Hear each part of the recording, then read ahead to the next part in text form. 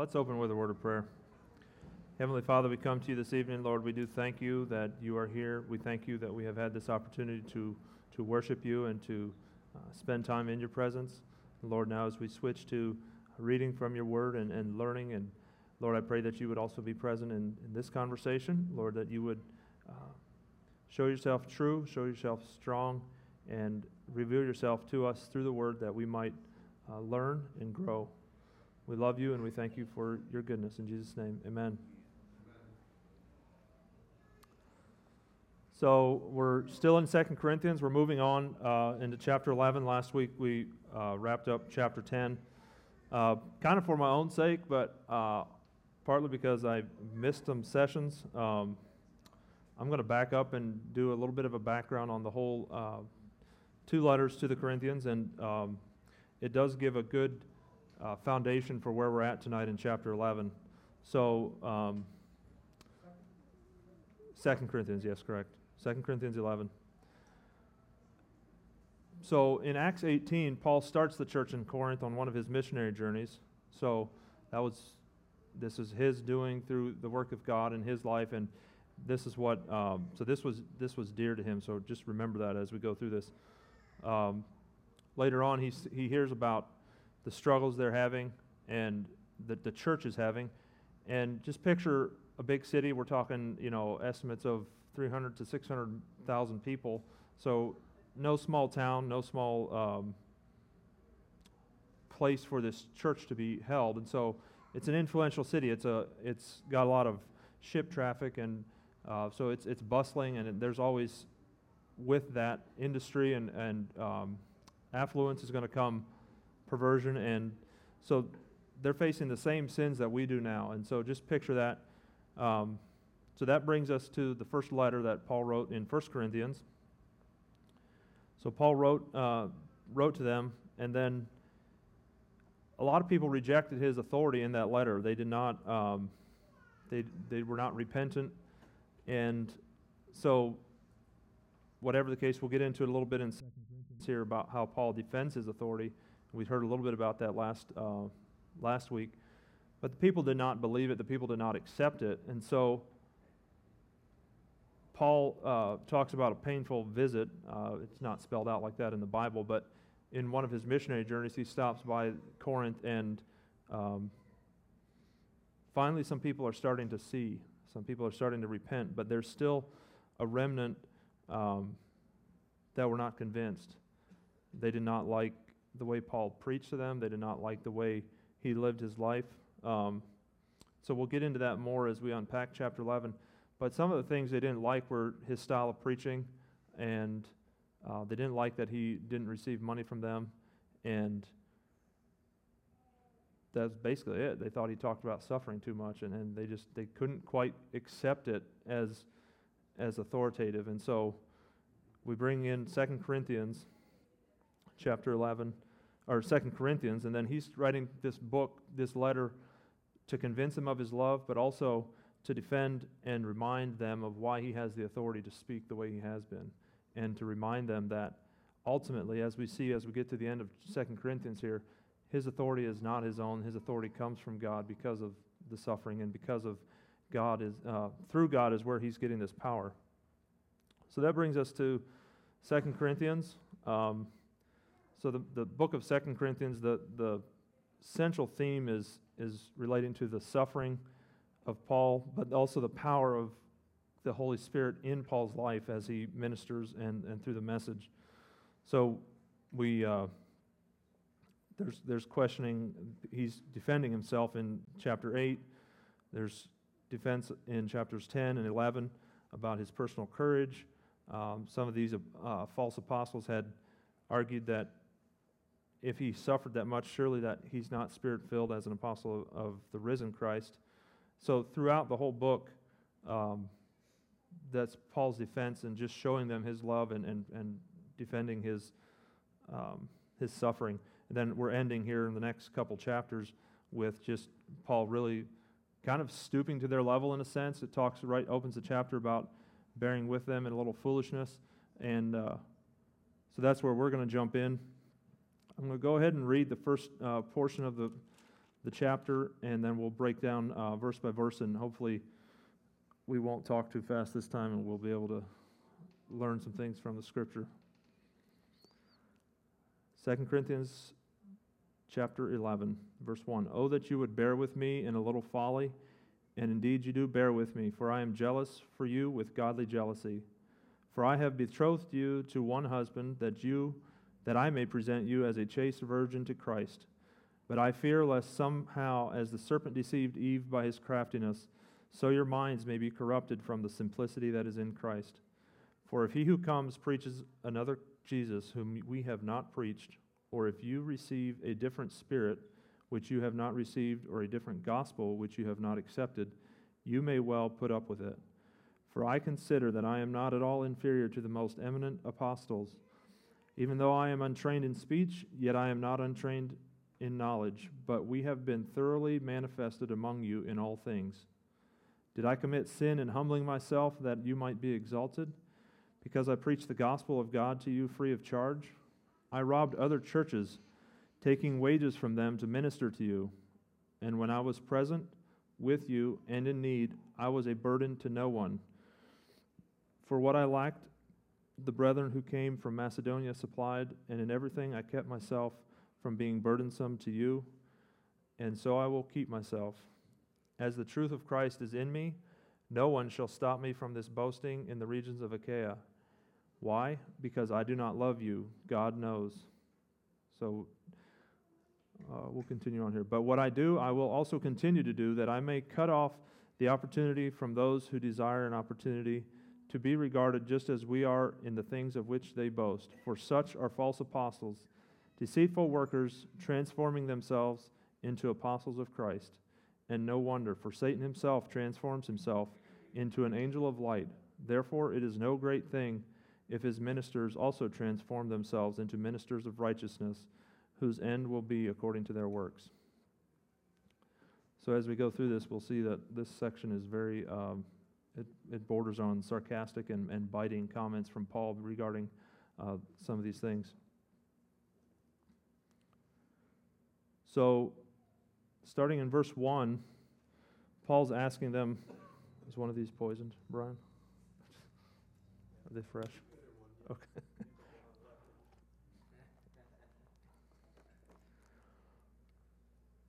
So, Paul starts out saying, oh, that you would bear with me in a little folly. So what was this folly that he was talking about?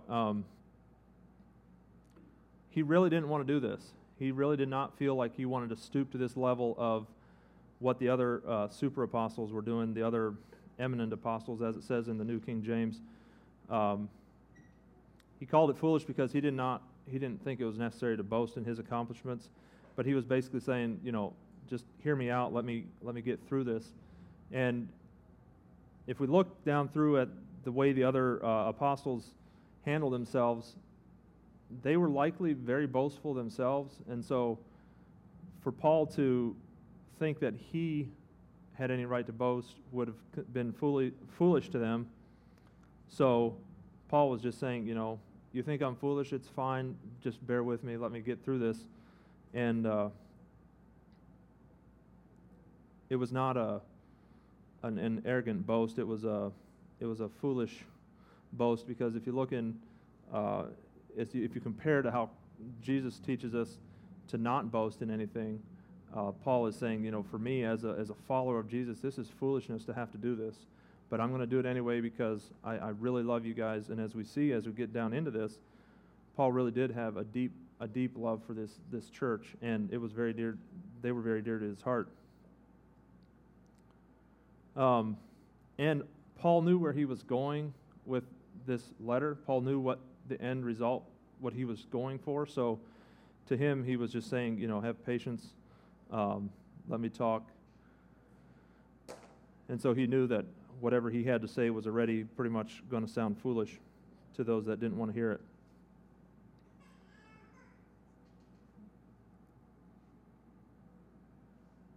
As hard as it is for these apostles, or let's equate these apostles with someone proud, as hard as it is for them to admit where they have weakness, so it's hard for someone who is truly humble to admit when God is using their weakness.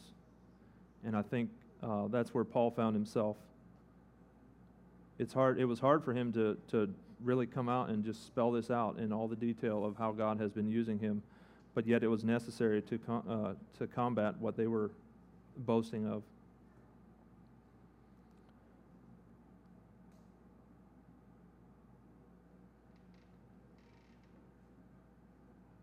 Something for us, for practical, out of verse 1, I wanted to look at just, I guess, something that stood out to me was that we need to be careful about wasting our time explaining ourselves to someone who's already opposing us, especially within the church. Paul knew where he was going with this letter. Paul knew that he truly was a servant of God, but we have to be very careful about proving ourselves, and it has to be done like Paul, as we see in the next couple verses. It has to be done out of love. It has to be done for the benefit of the people that are hearing it, not for boasting ourselves or lifting ourselves up, not for proving anything. Don't try to prove a point for yourself. If you're trying to explain yourself or defend yourself, I guess, as Paul was, make sure that you're doing it for the right reason. And there's a verse in Matthew 7:6 that talks a little bit about this that I think applies a little bit. I hope I'm not taking it too far out of context, but it's, give not that which is holy to the dogs, nor cast your pearls before swine. And I don't want to take that to the extreme and say don't reach out to those people, but I want us to be careful about wasting our energy and our resources just to defend ourselves. When someone's already opposed to us, then we need to really be sensitive to the Spirit and how we approach them. And I think that's what happened with Paul here. Paul really knew where he was going with this, and he was fully obedient to the Spirit, and so that's why it worked. And he knew the church at Corinth. He knew his audience. So that's something very practical for us. We need to know who we're talking to, and we need to really be obedient to the Spirit. And then have an outcome, have a goal in the outcome of your argument and your defense. Paul's was that he was, in verse 2, trying to present a pure bride, a pure church. He cared deeply about their souls because he had started this church and he had seen them leave the faith, and now he had to win them back, but it was a matter that was very personal to him. And so that's the challenge for me out of verse 1. Make sure you heed the Spirit when you go to this length of defending your approach. Verse 2, for I am jealous for you with godly jealousy, for I have betrothed you to one husband, that I may present you as a chaste virgin to Christ. I think I already mentioned it once, but Paul really did love the church, the people of Corinth, not just because they were dear to him, but it was something that God had placed in his heart for this church. And I don't know if it was Greek or Hebrew, I'm not a scholar, but the root meaning of this jealousy had to do with a warm feeling towards, not jealous as in covetous or like wanting what they have, but jealous as in, I equate it with protective jealousy, careless of self, not focused on self. So Paul really did have their best interest in mind. And if you look at how it talks about the betrothal in the second part of the verse, I had to kind of think of Paul as a father protecting his daughter, and you know, when I really get to thinking about that with having two daughters, it changes the way that word jealousy really comes off. Like there's a deep level of care and protection that Paul was speaking about here. And it had to do with their holiness, the church's holiness, their integrity, I guess their purity as a church. And he was desiring to present them to Christ. They had been converted through that, through his teaching, and he wanted to be able to present something pure to Christ. He equated it to a betrothal. I think we heard a little bit about it last week, but a betrothal is a type of engagement in that time period. And it's a little different than an engagement now. Typically, a betrothal it's a legally binding agreement, and it can only be broken by death or divorce. And it was, if someone in a betrothal broke the arrangement or committed adultery, that was the same as marriage. And so for me, the practicality out of verse 2 here is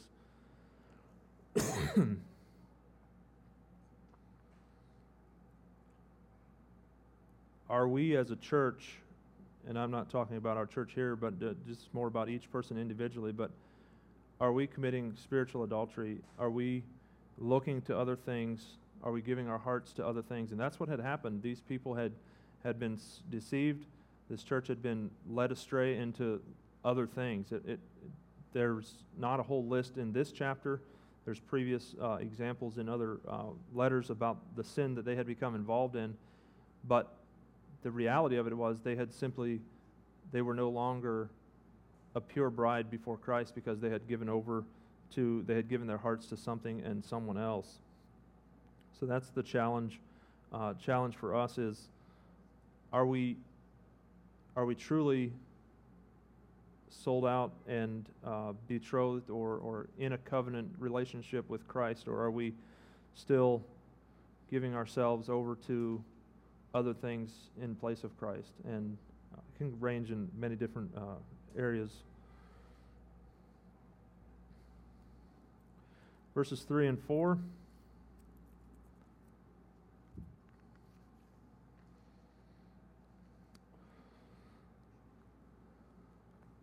But I fear lest somehow, as the serpent deceived Eve by his craftiness, so your minds may be corrupted from the simplicity that is in Christ. For if he who comes preaches another Jesus whom we have not preached, or if you receive a different spirit which you have not received, or a different gospel which you have not accepted, you may well put up with it.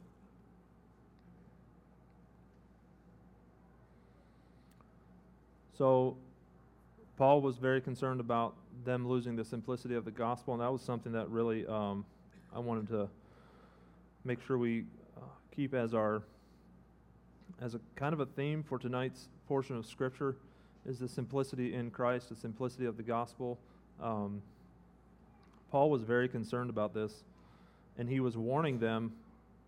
He was scared that they were already deceived because of these preachers that had come in preaching something else other than the true Jesus.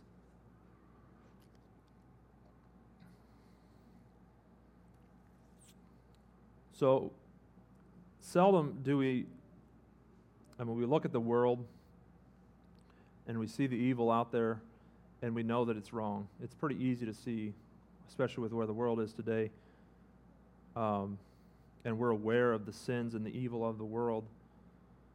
And it's pretty much in our faces, and we know how to deal with it because we're prepared to fight that. But what these apostles were doing, and what I think is happening a lot in the church today, is partial truth. Enough truth mixed in with the lie that we just believe it. And it says in verse 4, they put up with it.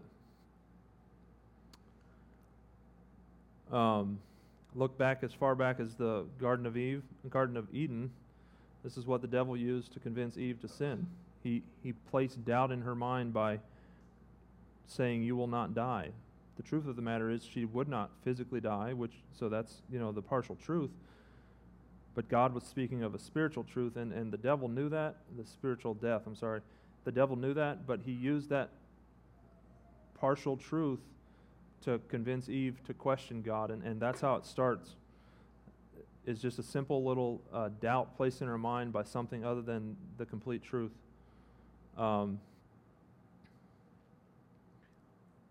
had to think that I think partial truth is the worst form of deceit, because the one being deceived and the deceiver both can come to believe that that's the truth.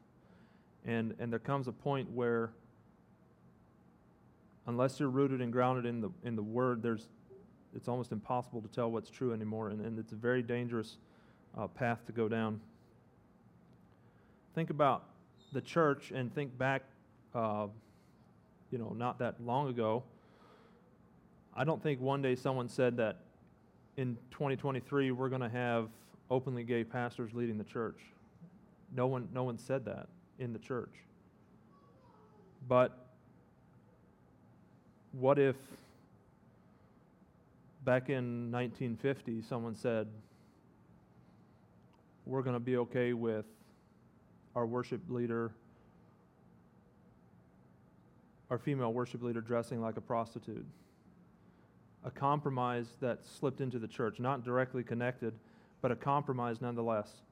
And then in 1980, someone said, God wants you to be happy, God wants you to be blessed, and God wants you to have a good life, and God wants you to give to this ministry, so that God will bless you. And they're not necessarily connected, but it just shows a little bit of the tiny little things that happen that can begin to lead the church further down the road, that suddenly, if you jump from 1950 to 2023 and look at the drastic difference of someone openly living a gay lifestyle, proclaiming to be preachers, it's even kind of shameful to call them that, because they really are false teachers. They're false apostles. There's nothing anointed or sanctioned by God about that. So that's talking about the church, and Paul's talking about the church here.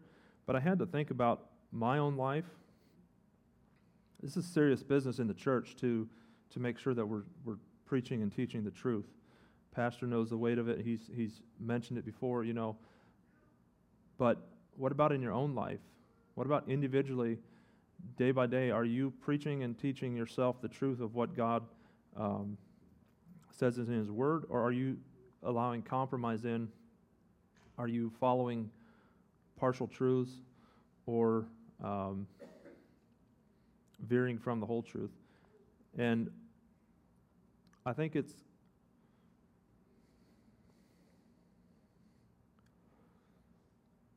safe to say that a partial truth is a whole lie. I don't think calling a partial truth really is even correct, in the fact that truth is something that is complete and it is not changeable. As we look at Scripture and as we look at the authority of God's Word. So I think if we would admit and would call it out like that some of these things are not half-truths or partial truths, we have to admit that this is a lie. This is a whole lie, complete package deal of a lie meant to drag us away from Christ and down to hell. Tennyson writes, "A lie that is all of a lie can be met and fought outright, but a lie that is partly the truth is a harder matter to fight." So just keep that in mind as we look at these verses, as we go on in your own life. Make sure that you're fighting, understanding the lies that the devil might be trying to get into, planned in your life. So what was Paul concerned they were going to be deceived from? And it tells us in verse 3. He was concerned they were going to lose the simplicity that is in Christ. We as people complicate things so much. It's part of our nature. It's part of the free will we've been given. But we make a mess out of things because we start trying to hold our own story together. We try to take these lies and we try to blend them to a point where it begins to make sense to us. And I really had to think of how messy that gets. I mean, think about a child that has told his parents a lie, and rather than confess it and own up to it, they have to tell another lie, and suddenly, more times than not, you're caught in your own web of lies because it becomes so complicated you can't keep your story straight. So just keep that in mind as it comes to things about Christ. It's not about a lie, but it's about the simplicity. It's about, don't make it more than it's supposed to be. Speak the truth in love, and let the simplicity that is from Christ, not from us. Just a reminder, that's where Paul had his power. Paul's power was in Christ, not in himself, not in his powerful words or anything like that, as we'll see further down. We just came through the discipleship class, and the Knowledge of the Holy was probably one of the most impactful books for me, to just systematically go through and look at all the different dynamics of the attributes of God and what that really looks like, how they cross over, and at times it was really hard to stay focused on the simplicity of that, the beauty of that. It was, there's a lot of theology there that we can get wrapped up in, but if everywhere we look in nature that is untouched by humans, it is so simple, right? There's beauty, there's detail, but the foundation of everything is so simple. It's based on a simple plan. We have 4 seasons. They repeat. They've always repeated. They will always continue to repeat because we know God is faithful. And that's just another example of how Christ he's simple. He wants us to understand him. He wants us to understand that. So when religion becomes complex, we have to be careful once we start complicating things with things of religion rather than the simple gospel. We need to be careful not to go down that road. Dr. Martin Lloyd-Jones writes, as life in general becomes more and more complex, so religion tends to be affected in the same way. It seems to be assumed that if the affairs of men are so difficult and complicated, the affairs of God should be still more complicated, because they are still greater. Hence, there comes a tendency to increase ceremony and ritual and to multiply organizations and activities. The argument is that it is ridiculous to assert that the vast problems of life today can be solved in an apparently simple manner suggested by those who preach the gospel in the old evangelical manner. The fact is that as we get further away from God, life becomes more complicated and involved. We see this not only in the Bible, but also in subsequent history. The Protestant Reformation simplified not only religion, but the whole of life and living in general. The truly religious life is always the simple life. So what's this simplicity? It's simply what God calls us to, 1 Corinthians 1:9. God is faithful, by whom you were called into fellowship of his Son, Jesus Christ our Lord. The simplicity that we're striving after, the simplicity that Paul was concerned about his church losing, was that simple daily relationship and intimate fellowship with Christ. Nothing more, nothing less. A love for Jesus, that is the foundation of everything that we do.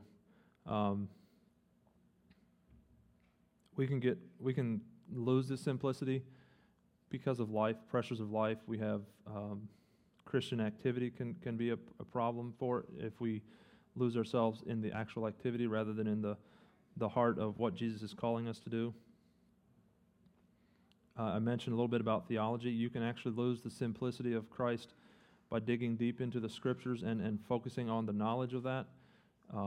We need to always remember that the more knowledge we have about Christ, the more we need to stay focused on his simplicity and not get bogged down in our knowledge and not complicate things.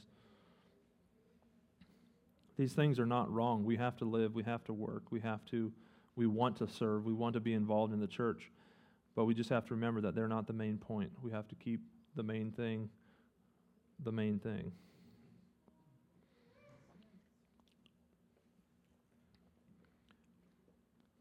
So Paul in Philippians, in responding to this part about just simply living in Christ, just simply says, for me to live is Christ. He talks about dying being gain, but Paul understood that for him to live is simply Christ. That's all it was. And that was him understanding, just a quiet, humble understanding of the presence of the Lord in his life.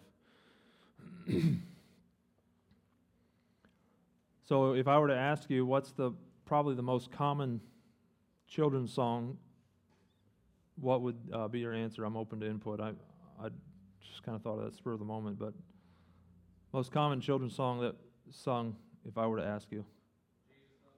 Thank you. Karl Barth, a theologian, was once asked, "What is the greatest theological thought that has ever crossed your mind?" His answer was not as complicated as one might expect. He simply said, "Jesus loves me, this I know, for the Bible tells me so." And I think we lose sight of that sometimes, and it's important for us to remember. And then out of that, I'd like to add on to that out of that love will compel us to go reach other people. That will drive and be the driving force, but that has to come first. That love for Jesus needs to be the foundation. So, back into the Corinthian church here, these apostles weren't necessarily preaching untruths. They were just drifting away from the main point because they wanted to be flashy and they spoke well. They had their schooling and they had their degrees and whatever education system they had back then. They were at the top of their class, and so they spoke well. They probably dressed even better. They were quite something to see and listen to. They had deep philosophies that had foundations in the Word, but had many side trails and detours that completely lost the point, lost the focus. And they were looking to create an experience. They were looking to seduce these people with an experience in church rather than with preaching the true word.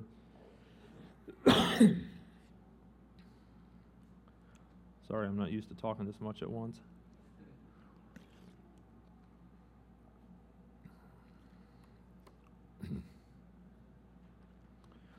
Also, as we see further down in the chapter, Paul defends about not receiving pay from the church. These apostles made sure they did receive their pay. That was kind of their thing.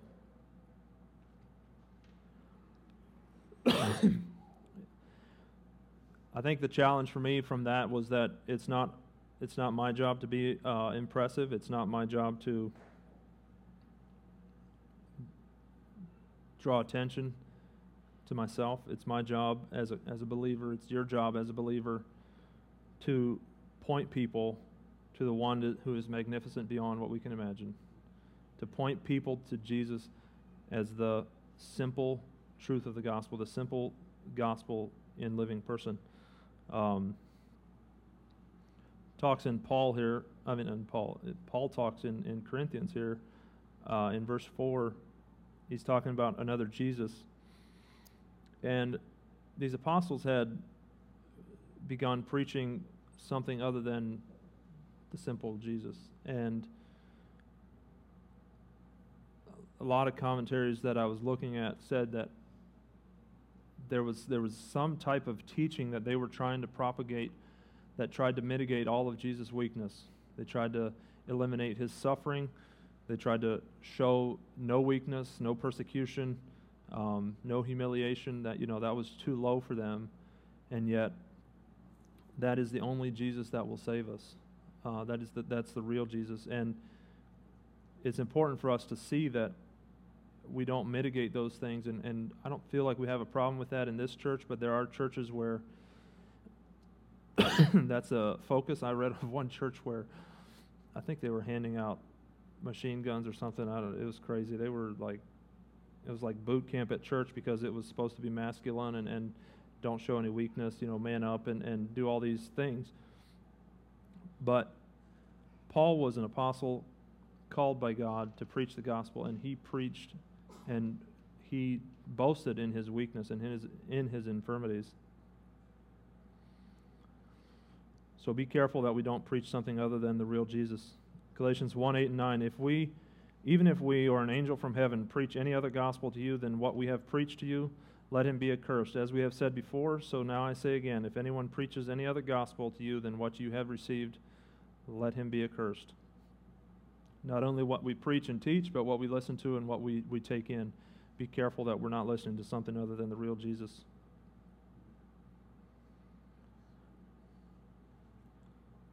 one last little challenge here at the end of verse 4. We've been blessed here in this church for Pastor Jeff and Pastor Glenn we know their heart is to follow the Scripture and to be true to what the Holy Spirit is leading. But as we move on, as people move on to different areas of life, and you move to another church and you listen to the next preacher that comes on the radio, just be careful, because false teachers will slip into the church. We're doing all, as the leaders do all that they can to keep that from happening. Just be careful of that. And when it happens, notice it and don't put up with it like the Corinthians did. The Corinthians were putting up with this, and they just accepted it. They kind of liked it because it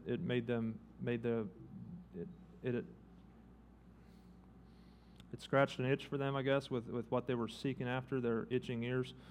So just a warning to the church here in general, but to each of you individually: don't put up with false gospel. Don't put up with something other than the real Jesus. Verses 5 and 6, Paul dives in a little deeper to his defense, a little bit more. For I consider that I am not at all inferior to the most eminent apostles, even though I am untrained in speech, yet I am not in knowledge, but we have been thoroughly manifested among you in all things.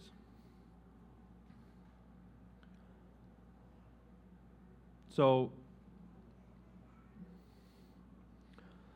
verse 5, it calls them, these false apostles, eminent apostles. And they had elevated themselves to a place that was not of God. They had elevated themselves to a place of leadership in the church. And he's trying to show them that, Paul is trying to speak to the church and get them to see that these apostles were not what God was intending apostles to be. He readily and openly, in humility, admits that he might not be a polished speaker. There's lots of different theories on what that was. Was it a speech impediment? Was he a small man with a quiet voice? Or was he like David with a loud... No, I'm just kidding. But the people really latched on to this sophisticated speaking in that day. And I think that's something that Pastor mentioned it recently. I forget if it was on Sunday. I believe it was on Sunday, about just making sure that we're not going after the well-dressed, polished, educated, sophisticated, words flow out like honey kind of speaker. And you won't get that with me, so just don't worry about that.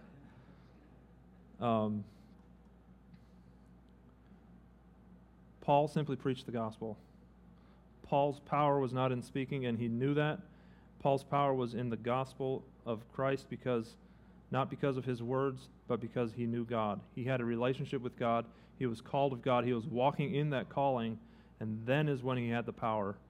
He had more power. Paul is all over the New Testament, in churches, in letters, it was not about Paul. It was about God. It was about the relationship Paul had with God that allowed him to do that.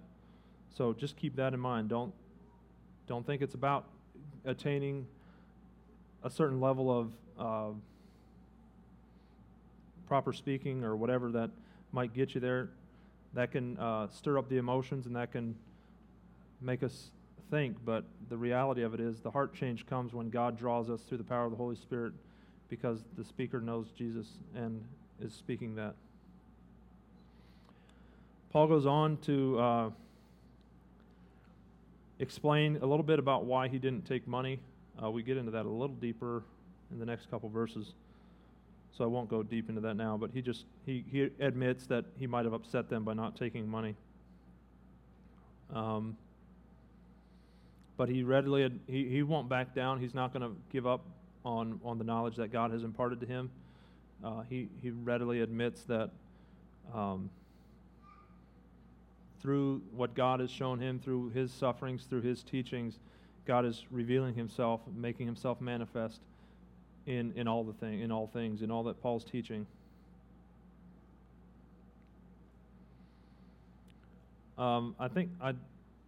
This is another defense of Paul, so I had to go down that road a little bit again and just remind us that if we're going to defend ourselves, make sure that we do it in humility, and that the main thing stays in focus.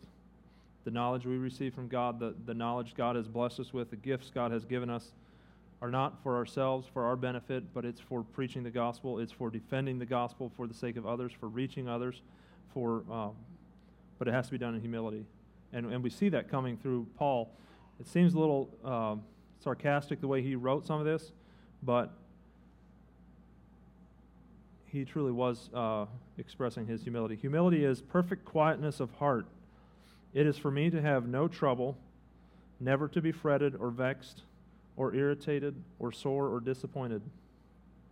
It is to expect nothing, to wonder at nothing that is done to me, to feel nothing that is done against me. It is to be at rest when nobody praises me and when I am blamed or despised. It is to have a blessed home in the Lord where I can go in and shut the door and kneel to my Father in secret and be at peace as in a deep sea of calmness when all around is trouble. It is the fruit of the Lord Jesus Christ's redemptive work on Calvary's cross, manifested in those of his own who are definitely subject to the Holy Spirit. It's a quote from Andrew Murray. And I think the part that was the whole thing was very convicting for me. It's like, okay, I'm not there yet, and that, you know, it's painful. But what really topped it off in the end, manifested in those of his own who are definitely subject to the Holy Spirit. Are you as a believer definitely subject to the Holy Spirit? Are you truly surrendered to what God is calling in your life? It doesn't have to be about what Paul is preaching here. It doesn't have to be the preaching and the teaching, but are you definitely subject to the Holy Spirit in your life? And that was very challenging to me to think about as I looked at these verses. So I'm going to read all of 7 to 11 again. Did I commit sin in humbling myself that you might be exalted? Because I preached the gospel of God to you free of charge. I robbed other churches, taking wages from them to minister to you. And when I was present with you and in need, I was a burden to no one. For what I lacked, the brethren who came from Macedonia supplied. And in everything I kept myself from being burdensome to you, and so I will keep myself. As the truth of Christ is in me, no one shall stop me from this boasting in the regions of Achaia. Why? Because I do not love you? God knows. So, Paul is breaking down a little bit here and defending, explaining a little bit more about his choice to not receive money for speaking to them. So, if you look at these people that were accusing him, they used this as an example of saying that Paul was not mature, and he was an amateur at speaking. And he had previously taught them to do this. He had previously taught them that it's okay to preach, to pay the preacher. 1 Corinthians 9 talks about don't muzzle the ox that treads out the corn. That's a tie back to Deuteronomy. But I believe Paul used that as an example to say that it's okay for someone to be a servant of the Lord and be reimbursed and maintained financially through the church. And so now they're taking this to the extreme and saying that that's the only way that they would believe that he was really an apostle if he would accept money. Paul did what he could to support himself. He was a tent maker in the city. It's obvious that it wasn't the best business or business plan, because either he was too busy preaching the gospel or tents were not in need that time of year or something, because he was poor. He was constantly in need. And then the other thing was that he received from the churches in Macedonia. And I think that talks about that in Philippians, I think it was. And basically he said he robbed them so that he wouldn't have to be a burden to the church in Corinth. And that word for robbed, I think it has to do with stripping a soldier of his armor. So basically it's like he's just taking the bare minimum and taking whatever they had left and doing that so that he doesn't have to burden the people in Corinth. But these people twisted it, and they said somehow now that's why he doesn't have authority, because he's not letting us pay him. And people are so fickle. If Paul would have received money, they would have began accusing him of preaching for a living, and when they wanted to give it, anyway,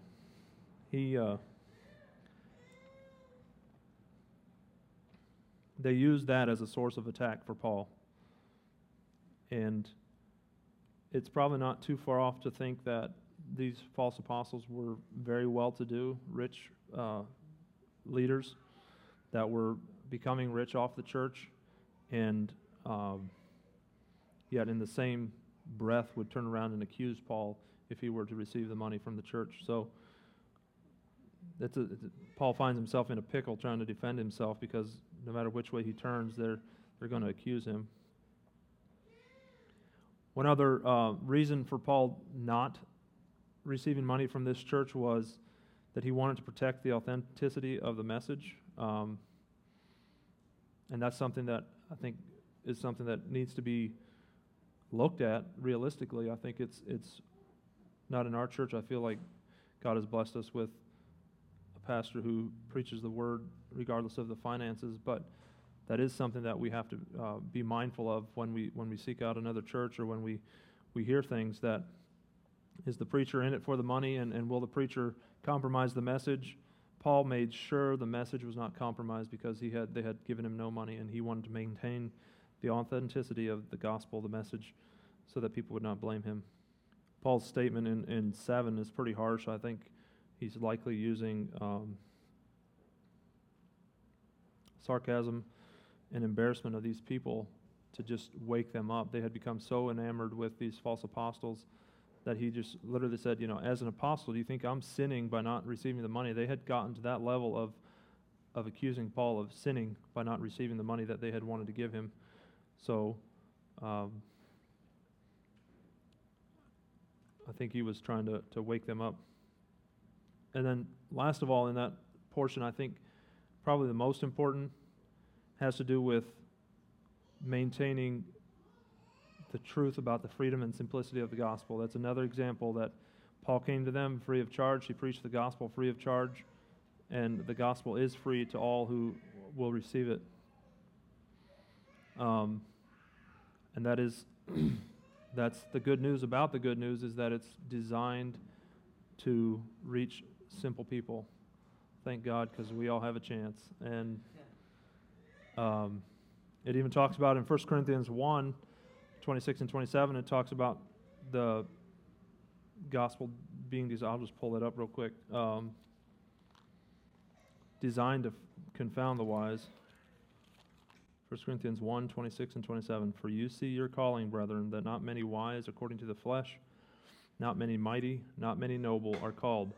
But God has chosen the foolish things of the world to put to shame the wise, and God has chosen the weak things of the world to put to shame the things which are mighty. And the base things of the world and the things which are despised God has chosen, and the things which are not, to bring to nothing the things that are, that no flesh should glory in his presence.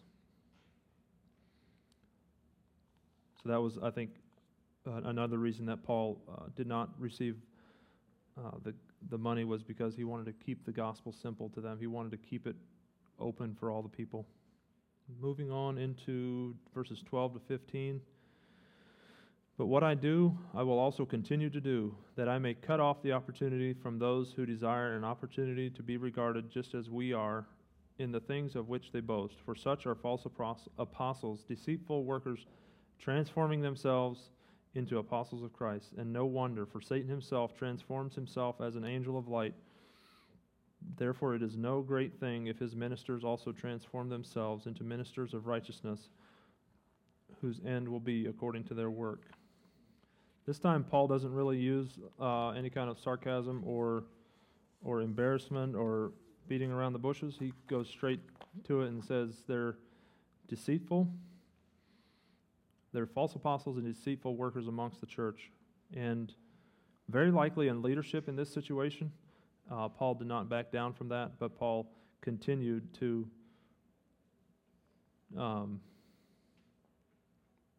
go straight at the root of the issue. This ties back a little bit to what I said earlier about false teachers in the church and in what we listen to and in sermons we listen to. Be careful of deceitful workers. There's a lot of popular speakers out there right now who have a massive following, who have lots of perfectly put together presentations and are missing the true simplicity and truth of the gospel and maintaining that throughout their ministry. So just as we said earlier, make sure that we're guarding our heart to stay true to the gospel, not necessarily, as a church we want to pray that we continue to follow Christ, but as individuals, that's how it will happen. We maintain our simplicity and our truth following Christ by individually fighting for ourselves to stay true to what God is leading. Something that jumps out at us in verse 13, if we look at what a true apostle is, an apostle is someone who is called by God, sent out from God, whatever however you want to look at that, but they were called by God, anointed by God to preach the gospel, to go out and teach. But it says in here that these people transformed themselves into apostles of Christ. And that's a very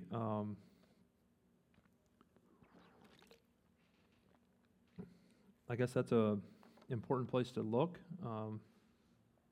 when we're looking for that deceit in leadership in what we listen to. They were doing what they could to fit into the church so that they could give their message the way they wanted to, and that's exactly how Satan works. That's exactly how we've seen him work throughout the Bible, throughout all of history. I have a quote here from Clark. It's a little deep and more than I can comprehend fully, but there's a couple things in here about the way Satan works that I wanted to end on, and then we'll go back and touch on a few things. It is generally said that Satan has three forms under which he tempts men: the subtle serpent, the roaring lion, and the angel of light. He often, as the angel of light, persuades men to do things under the name of religion which are subversive of it. Hence all the persecutions, faggots, and fires of a certain church under pretense of keeping heresy out of the church. And hence all the horrors and infernalities of the Inquisition. In the form of heathen persecution, like a lion, he has ravaged the heritage of the Lord. And by means of our senses and passions, as the subtle serpent, he is frequently deceiving us, so that often the workings of corrupt nature are mistaken for the operations of the Spirit of God. And notice in there that he uses our senses and our feelings to deceive us through his subtlety. I think I'm going to end. We're a little early, but I'm going to end. It's a good stopping point. The next part of the chapter really dives deep into Paul's suffering, and honestly, I didn't get that far in my studying, and I think that's a good another segment to look at. But I want to just remind us of the simplicity of gospel. That was just what kind of came to me with the sermon we just had on Sunday, and then what this portion of Scripture, what Paul is preaching, and I just wanted to just remind us that the simplicity is in Christ. Jesus loves me, this I know, for the Bible tells me so, and it's just that. It's not, it's not about all the other activities and religions, and I think we have to be careful. Several things I'd like to just clarify is that we have to be careful that we do obey Christ as he's calling us. We do obey him and we do our work as Christians, but we need to keep the focus on Jesus loves me, and then therefore I will love others and preach the gospel to them. And I also wanted to clarify that I don't believe that our church is currently in danger of taking in false teaching, but we need to be on guard for that because of the situation that we find ourselves in the world, and because of how we have seen decline from churches that look and appear solid I just feel the need for us to be on the lookout and study the Bible, dig deep on your own, and you will know the truth. And the truth will set us free and keep us free, and we'll be free in Christ in that way. I have some time. I will open it for questions. If anybody has any questions or comments, I'm open to that. I can't guarantee I'll have a good answer because I'm not studied up on this whole chapter, but any comments or questions, Frank? So his foolishness, he felt that, David asked the question about verse 1, what was specifically foolish? Paul was a true believer. He was the real deal. He was a humble man, and he really thought it was unnecessary for him to have to go into his accomplishments just to prove to the people that he was a legit apostle. So he was like, this is dumb, but I have to do this so that you can see that the power of Christ is in me and this is not in my own works. So that's what was foolish to him. As a true believer, he understood. He knew that Jesus calls us to humility and not boasting. But he did this in a way that was humble and that was for the right reason. So that's what he thought was dumb. That's what he thought was foolish. All right. I'm going to close in prayer unless somebody else has anything. Let's pray. God, we come to you. We thank you for your word, and we thank you for your goodness in our lives, and we ask that you would just complete your work in us, Lord, as we endure to the end, as we keep the main thing, and keep our focus on you, our personal relationship with you. And Lord, I pray that you would bless each one of these men and those who are not here tonight. We pray this in Jesus' name. Amen.